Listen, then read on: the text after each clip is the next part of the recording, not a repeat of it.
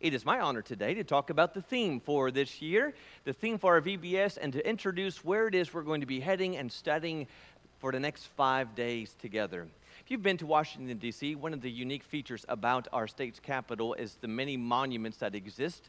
There are some of famous people, many of presidents are captured in stone. But if you walked around the mall, you will see several monuments devoted to wars and the memorializing of the soldiers who fought in those wars, like the Second World War, or the Korean War, or the Vietnam War. And these monuments, if you've been there before, or even if you've just seen the picture, when you stand and you gaze at these monuments, they fill you with so much emotion. Tension in those emotions, because in one sense, there's immense sadness over realizing what took place.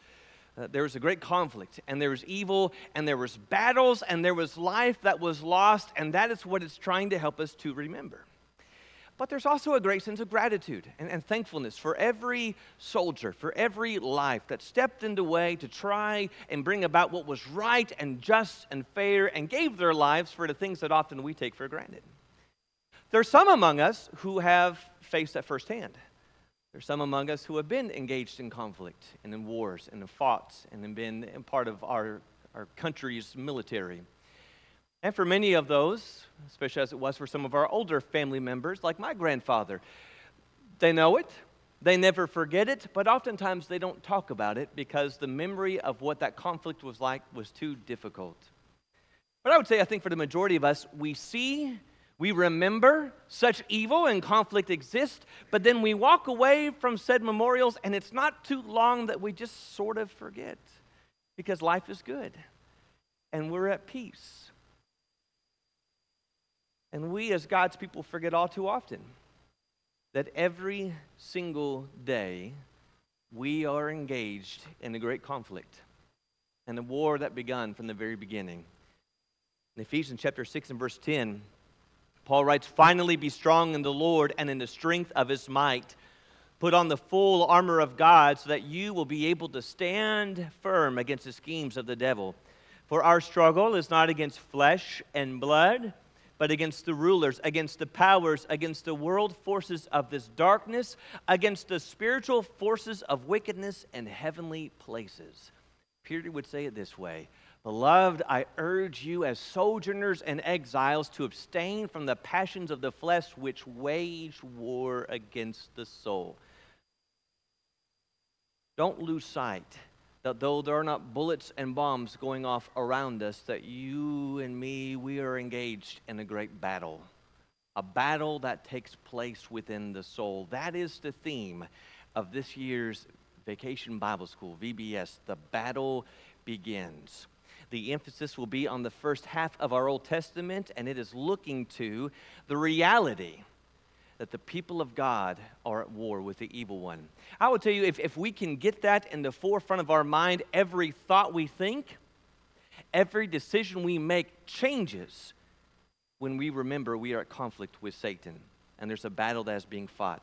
So today, if you have your note cards, we're going to look at 5 truths that God's warriors need to remember. 5 truths that apply to God's warriors, and the first is this, that God's warriors know their enemy. We know the enemy. We know who he is. We know who it is we are engaged against. And the enemy is not our neighbor. The enemy is not non-believers. The enemy is not those who don't know Jesus and are aggressive against Jesus, even those who are hostile to the name of Jesus. Those are not the enemy. In fact, Paul would describe said people in 2 Timothy chapter 2 and verse 24 by saying, "The Lord's bondservant must not be quarrelsome, but be kind to all, able to teach, patient when wronged, with gentleness, correcting those who are in opposition, if perhaps God may grant them repentance, leading to the knowledge of the truth. And they may come to their senses and escape the snare of the devil, having been held captive by him to do his will." How does Paul see those who are active in sin, active against God's ways? They're our enemy? No, they're captives. They're captives to the evil one. In fact, they are those who perhaps more than any can be a demonstration of our love for Christ, because Jesus says to love our enemy and to pray for those who persecute us. So the enemy is not those who don't believe in God, our neighbors. Even those who are aggressive to the cause of Christ, those aren't our enemies. And we need to remember, and we say this, and we say this, and we say this again and again and again because we don't listen, we don't listen, we don't listen. We are not the enemy. We are not enemies. I urge Yodia and I urge Sintichi to live in harmony in the Lord. We're not always going to see eye to eye on everything. And there are sometimes our personalities, our opinions, our judgments will conflict with one another, but we are not the enemy. And when we choose to sling mud at one another and get aggressive with one another and take to Facebook against one another, we are doing nothing more than exactly what our enemy wants us to do his work for him. Paul says, if you bite and devour one another, watch out that you are not consumed by one another, and that's exactly what Satan would want. I want you to tear each other apart. I want you to become so polarized because of your opinions and your preferences and your thoughts and your judgments that you just rip and tear into one another. We are not the enemy. There is one who is the enemy, who has been around since the beginning. We don't know his story. We don't know where he came from.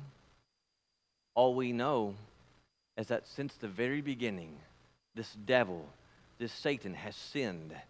The Son of God appeared for this person that he might destroy the works of the devil. From the very beginning, this adversary has arrived. And Jesus would say in John 8, verse 44, you are of your father the devil. You want to do the desires of your father. He was a murderer from the beginning and does not stand in the truth because there is no truth in him. Whenever he speaks a lie, he speaks from his own nature. For he is a liar and the father of lies. You know, he's a murderer. He prompts an evil in the hearts of people to see no good in one another. And so we're going to tear down one another. We're going to destroy one another. Murder.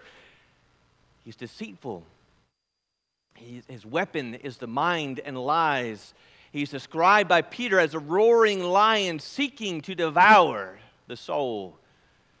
In 2 Corinthians 4 and verse 4, Paul describes him as the little g, God of this world, describing not only his power, but his influence and the scope of his influence in this world.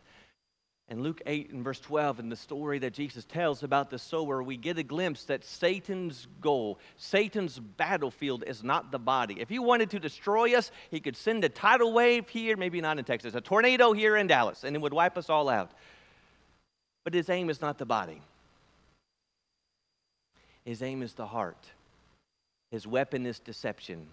And Jesus says those, the seed that was sown beside the road, are those who have heard, and then the devil comes and takes away the word from their heart.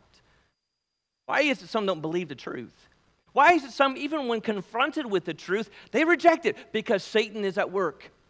His deception is strong. His lies are easily grasped. In 2 Corinthians 2 and verse 11, we are not ignorant. It's not that we don't know how he works. It's not that we don't know his ploy. In fact, he would say in this same book, in chapter 11 and verse 3, he says, I'm afraid lest as the serpent deceived Eve by his craftiness, notice that word, your minds should be led astray from the simplicity and purity of devotion to Christ. What's he saying? I'm afraid that what he did in the very beginning, he's going to do to you and to me too. That he's going to lead us astray. Satan has used family to influence and to lead astray. He has used friends to sow wrongful seeds of evil works and evil ideas. He has used those in close association, trusted individuals, to sow doubt, to distract from God's plan. He's even used brethren to be a negative example, a leaven of evil among the people of God. Well, he wants more than anything, brethren. He wants to destroy this church. He wants to corrupt our shepherds. He wants to silence our teachers and our preachers. He wants to destroy and to end our marriages. He wants to distract our children and distort our homes. He wants our soul. But there's two things we need to remember. Number one, Greater is he who is in you than he who is in the world. No matter how strong Satan seems, God is stronger yet. Far stronger than Satan would ever be. Which is why James could say, secondly, submit then to the stronger power. Submit yourselves to God, resist the devil, and he will flee from you. It is not impossible to win the battle over temptation and over the evil one. So it starts here. God's warriors know the enemy, and this is the enemy we are facing. Secondly, God's warriors follow his battle plan. We follow God's plan. Freshman year of basketball, when we were playing in Raymore, Missouri, my coach had a plan, and it was really clear. Every practice, it was always the same. When you get the ball and you're on a fast break, you make it to the basket. You just go to the basket. You just put it in, straight to the rim. Don't be fancy. Just get the ball, get to the rim. And yet every game, it seemed like, when we were playing ninth grade basketball, there was one kid on our team. I won't say his name in case he listens, but you did need to listen to the coach. You didn't listen. We would be on the fast break, and he would have the ball, and he would stop at the three-point line and chuck that thing, and it would go straight into the stands. Immediately, there would be a timeout. He would call him to the bench, and I could see the coach doing this with the player and telling him. He'd send them back in. He'd get the rebound. He'd be on a fast break. He'd stop at the three and shoot a three. Timeout, pull him out again. He didn't listen to the plan. God's people follow God's plans. God's warriors follow God's plans. Can you remember in the story of Scripture when there were some who chose to try and do God's work their way, not God's way? Like Abraham and Sarah, who chose the path of Hagar instead of conceiving on their own. Like David, who chose to build a cart for the ark because it was a lot faster and more convenient. Like Peter, who thought, I'm going to save Jesus by swinging a sword, defending Jesus my own way. When we try and do God's work our way, it will always fail. In your Bibles, go with me to 1 Corinthians chapter 2. 1 Corinthians chapter 2. One of the ways that you and me, we can do this, that we try and do God's work our way, looks like this in 1 Corinthians chapter 2.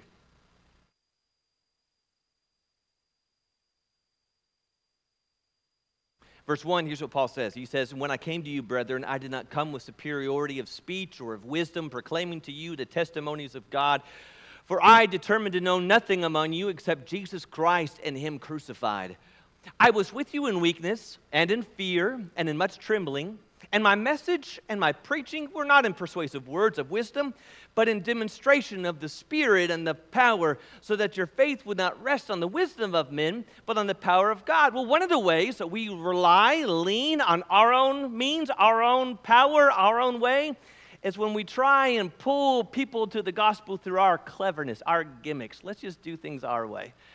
We want to pull people in through entertainment. We want to pull people in through catchy statements, through catchy gimmicks. And Paul says, I came in simplicity, but I came through the gospel. It was just the truth. Not persuasive means, not persuasive words, just what it is it says. We do it this way. We do God's work our way when we, as Paul would say, try to overcome evil with evil, and we justify it. Well, if I don't shut them up, if I don't answer them, who will? If I don't stop them, if I don't tell them that they're doing wrong, and if I don't do it aggressively, they're not going to listen. Well, that's what Satan would say. That we respond to evil with evil. That we respond to insult with insult. That we respond to rudeness with rudeness. And yet the way of God is often so opposite than what you and I would respond with. I mean, who would ever tell a man in the first part of the world to build a boat when it's never rained like that?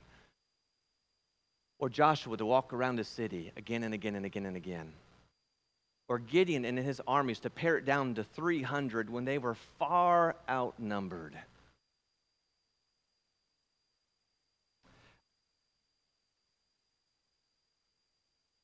It's not that Paul says, I want you to equip yourselves in the best wisdom you have for this life. Because you know what's best. You know how to handle every situation and every conflict the best. I want you to armor yourself with the armory of God. To equip yourselves, to direct yourselves, to direct your steps not by your way, but by God's way. The warriors of God follow his battle plan. Thirdly, the warriors of God endure faithfully. They have long suffering. They're able to engage in the enemy and they face conflict again and again and again. They're like that tree that's planted by the water and the roots are dug down deep. And when that wind blows and it blows and it blows, it is not moved. It's what Paul says in 1 Corinthians 15 and verse 58. Be, my beloved brethren, be steadfast and immovable, always abounding in the work of the Lord, knowing that your toil is not in vain in the Lord. And so God's warriors endure and they're able to endure. Their commitment is made, their choice is set, and so they're not moved. And so when Satan tries to lure us away from God and says, I know you're committed to this path, but if you would just break God's commandments and follow me, you'd have a lot more pleasure, have a lot more power, you'd have a lot more money, you'd have a lot more happiness. And we say, no, I've made my decision, my roots are set, I will not be moved. I'm steadfast, I'm secure. Then Satan says, okay. If I can't lure you off, then I'm going to blow you off that rock. And so I'm going to take away your friends, and I'm going to take away your brethren. I'm going to make it feel like you're all alone and no one's on your side. And I'm going to strike you and your family with sickness and disease. I'm going to remove your job and your wealth. I'm going to take everyone that you love, and I'm going to thrust them down the valley of life, the valley of death.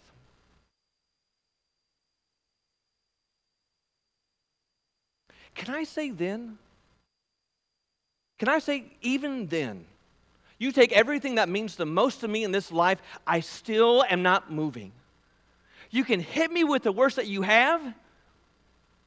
You can take everything that means the most, but I'm not moving. My mind is made up, my decision is set, and I have made up my mind. I'm with Jesus to the end. Even as Jesus said to the church in Smyrna when he says, do not fear what you're about to suffer. Behold, the devil is about to cast some of you into prison that you may be tested, and you will have tribulation for 10 days. Be faithful until death, to the point of death, and I will give you the crown of life. Can I get there? Would I be a Joseph, putting my life on the line in Egypt, but doing what is right and faithful to God? Would I be a Daniel who would continue to pray knowing it meant a lion's den? Or would I be the friends of Daniel and continue to stand when others are bowing even though I knew it would face a fiery furnace? Would I be the apostles in the first century who didn't have air-conditioned buildings and people who wanted to listen to them, but they preached the gospel realizing it would lead them to death? Would I be faithful then?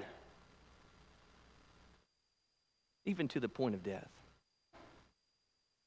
James uses a really unique phrase in talking about this in James 1 when he says in verse 12, blessed is the man who remains steadfast under trial. For when he has stood the test, he will receive the crown of life, which God has promised to those who, notice, love him. Isn't that interesting? Those who love God endure the test. Those who really love God stand firm when things are hard. It's that we say to God, even though this is hard, even though this hurts, you're worth it to me. You're worth the suffering to me. You're worth the loss of friendship and health to me. You're worth the persecution to me. You mean more to me than any pain that I could endure or loss that I could incur. And if I had to choose again and again and again, I would choose you every time. Blessed are those who are faithful under trial. They are proving that God means more to them than life itself. God's warriors, fourthly, engage the enemy. It's not merely that we are defending against them, and that certainly is found in the language of Ephesians chapter 6 about our shield of faith, quenching the fiery darts of the evil one. But God has equipped us with the ability to engage the enemy with courage, like Elijah, or boldness like Paul, who preached the truth. God has given us the sword of the Spirit, the Word of God, which is our ability, our source, our answer to the evil one, of vanquishing him and cutting down his lies. Think of this, and when Satan came against Jesus, again and again in the 40 days in the desert, when Jesus in the wilderness is being tempted by Satan, every single time his response is, "It is written," which is an indication for Jesus then and the people of God today that if Satan's goal and Satan's weapon is lies and deceptions and his aim is the mind, the answer and response to the working of Satan is truth. It's truth. It's the Word of God. All Scripture is inspired by God and is able to reprove, rebuke. I lost that. Let's go in our Bibles, 2 Timothy chapter 3. I had it in my mind, and I had it in the pew. And as we were singing, I was singing the verse, and it left. Let's not even try and get it in my mind. 2 Timothy chapter 3 and verse 16. All Scripture is inspired by God and is profitable for teaching, for reproof, for correction, for training in righteousness, so that the man of God may be adequate, equipped for every good work. There it is. I was thinking today because Josh in our Bible class made a great statement that those who God calls, He equips. Those who God calls, He equips. Can I ask you something? If the sword of the Spirit, our weapon, is described as the Word of God, and Satan's weapon is lies, deception. I want you to believe something that's false and lead you in a way that's false. Like what part of this is what we need in order to defend against the evil one? What part of this word is the important chunks that we need in order to be true, to be equipped? Can you do it with me to the best of your ability? I may get off the train. Just stay with me and help me if I get lost. Genesis, Exodus, Leviticus, Numbers, Deuteronomy, Joshua, Judges, Ruth, 1 Samuel, 2 Samuel, 1 Kings, 2 Kings, 1 Chronicles, 2 Chronicles, Ezra, Nehemiah, Esther, Job, Psalms, Proverbs, Ecclesiastes, Song of Solomon, Isaiah, Jeremiah, Lamentations, Ezekiel, Daniel, Hosea, Joel, Amos, Obadiah, Jonah, Micah, Nahum, Habakkuk, Zephaniah, Haggai, Zechariah, Malachi, Matthew, Mark, Luke, John, Acts, Romans, 1 Corinthians, 2 Corinthians, Galatians, Ephesians, Philippians, Colossians, 1st and 2nd Thessalonians. I broke the rhythm. 1 Timothy, 2 Timothy, Titus, Philemon, Hebrews, James, 1 Peter, 2 Peter, 1 John, 2 John, 3 John, Jude, Revelation.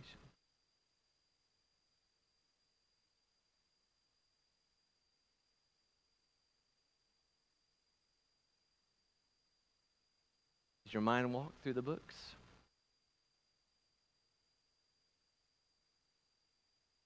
You take in for a moment the message God has given to us?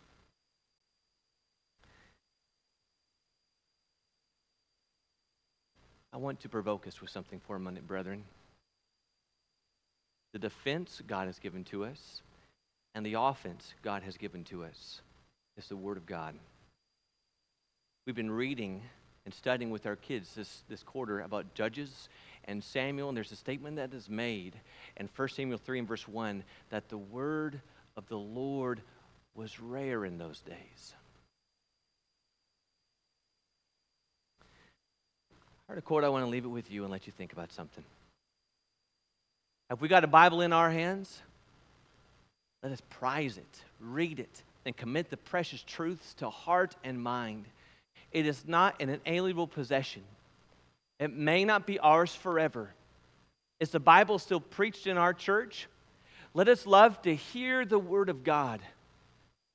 Let us be urgent to bring others an earshot of it. It is not our guaranteed privilege. The voice of the preacher could be silenced, and the truth of God our only defense against error. I wonder. It is not so far-fetched to believe that there will be a time when we don't have a Bible in our midst. Could it be that we have become so accustomed to having the Word of God among us that maybe we've not given it the respect that it deserves? Imagine. Can you imagine with me? How would we listen differently if this Bible was read, if we didn't have one in our own possession. And this is our time to hear that word. How differently would we listen to the preaching of the gospel if I didn't have the word of God in my possession? What if the word of God would be different in the way that I think throughout the week? Grabbing and holding and trying to memorize if I didn't have continual access to it. Even to my brothers today, I was thinking about this through something Brother Tom said, which was so true. And the songs that we sing. So often the modern songs and the new songs are prompted to lead to emotion, to produce emotion, starting with emotion and not truth. It's meant to manipulate and allow us to feel something rather than ask the question, what am I knowing? What is this asking? And I want my brothers to think about this. As you are leading, singing, you are doing the same thing that Ricky and I do when we preach. The Bible class teachers are doing when they teach. You are teaching us through those songs. And I ask you to consider, what are you teaching to us? What do we need to know? What difference would it be, brethren, if we didn't have the Word of God? What difference would it be if our times was a lot like Amos chapter 8 and verse 11? Behold, the days are coming, declares the Lord God, when I will send a famine on the land, not a famine of bread, nor a thirst for water, but of hearing the words of the Lord. They shall wander from sea to sea and from north to east, and they shall run to and fro and to seek the word of the Lord, but they shall not find it. Here's the point. Our defense and our offense against the evil one is truth. Not my truth, not your truth. God's word, which is truth. And if I want to stand firm and win the battle over the evil one, I need to be a person of the truth. In your Bibles, go with me to Psalm 119. Psalm 119 and verse 127. Psalm 119 and verse 127, here's what the psalmist says. Psalm 119 and 127. Just listen. Listen to the language. Listen to the love. Listen to the appreciation and the application of the Word of God. Therefore, I love your commandments above gold, yes, above fine gold. Therefore, I esteem right all your precepts concerning everything. I hate every false way. Your testimonies are wonderful. Therefore, my soul observes them. The unfolding of your words gives light. It gives understanding to the simple. I opened my mouth wide and panted, for I longed for your commandments. Turn to me and be gracious to me after your manner with those who love your name. Establish my footsteps in your word, and do not let any iniquity have dominion over me. Redeem me from the oppression of man, that I may keep your precepts. Make your face shine upon your servant, and teach me your statutes. My eyes said streams of water, because they do not keep your law. Righteous are you, O Lord, and upright are your judgments. Do you hear that? I love your law, and I want to walk in your law, and I want to keep your law, and your law means everything to me. That's what we're trying to get back to. It's a people who know the word. It's the people who love the word. It's the people who are committed to this word. Our faith depends on the word of God. This church and who it is we are and will be depends on following the word of God. Circling back in our worship, all that we do must be in accordance to the word of God. Is there emotion in our worship? Yes, but it is emotion that is prompted by truth. I respond to what it is I know to be true and see to be true. We are people who walk the truth. God's people engage the enemy, but we engage the enemy with truth. So this week, let's just love this word and appreciate this word and write this word on our hearts. And then lastly, let's get to our last one. That's God's warriors prepare for battle. We know the battle is coming. We know that we're going to face the evil one, and so we take the time. We prepare our hearts to engage the enemy. This means in 1 Peter chapter 5, verse 8, that we are sober-minded. Sober-minded. We take every day seriously. Satan doesn't take a holiday. He doesn't take a rest, and so neither do the people of God. Even at home, even at work, even on vacation, Satan is there. And so every day, every choice, we are conscious of our choices, conscious of this battle. That sounds exhausting. It is exhausting. It is. But the people of God are always vigilant to make sure we are fighting this battle and standing firm against the evil one. It means, as we just read, that we are putting on the armor of God, and every piece of that armor is related to truth and the understanding of truth and the application of truth. Whether I am the belt and fixing myself or wrapping myself in truth, or the shoes and I am standing on that gospel, or the righteousness, which is an application or obedience to the truth, or it's the helmet of salvation, which is shown to us by truth, or the shield of faith. Faith comes by truth, or the sword of God, which is the truth. We're just a people who will put on truth. God's word makes and ships and equips us to who it is we need to be, and if we put on the armor of God, we've done everything, having done everything to stand firm. And we're a people, we're a band of brothers, camaraderie of soldiers who don't do this alone. Take care, the Hebrew writer says, brothers, lest there be in any one of you an evil, unbelieving heart leading you to fall away from the living God. But exhort one another every day, as long as it's called today, lest none of you be hardened by the deceitfulness of sin. Can we come back to that thought for just a moment, that we are not enemies? Did we say that today? We're not enemies. Do you know what the application of that looks like? I may not be agreeing with you right now. And maybe there's some things that are known between me and you. And we don't see eye to eye on things. Maybe we don't see eye to eye on the way the Word of God reads, on the application of that Word. Maybe we don't see eye to eye on how this looks like in our lives and our personal choices. And I can choose to run you up and down the mud and to talk about you behind your back, and I'm just doing the work of the evil one. I can choose to have nothing to do with you and to separate myself because you're different from me and your application is different from mine, and I can do that. I can.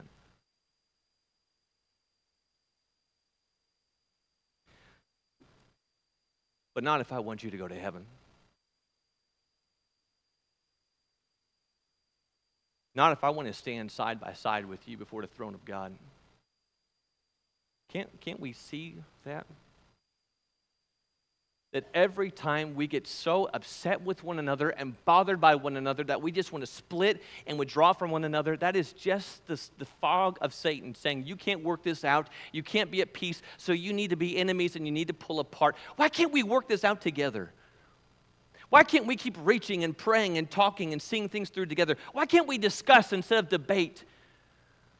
Why can't we find peace instead of always finding reasons to fight? We can do this together. That's the whole point. Satan's doing everything he can against you because he's doing it against me. And I don't want to make you my enemy. I want you to succeed. I want you to thrive. I want you to walk with Christ, even though we're not going to see eye to eye, because there's going to come a day and he's going to be after me too. And I want to know that if I'm going to stand by you and pray for you and help you and encourage you, that in the times that I am weak, you're going to do the same for me.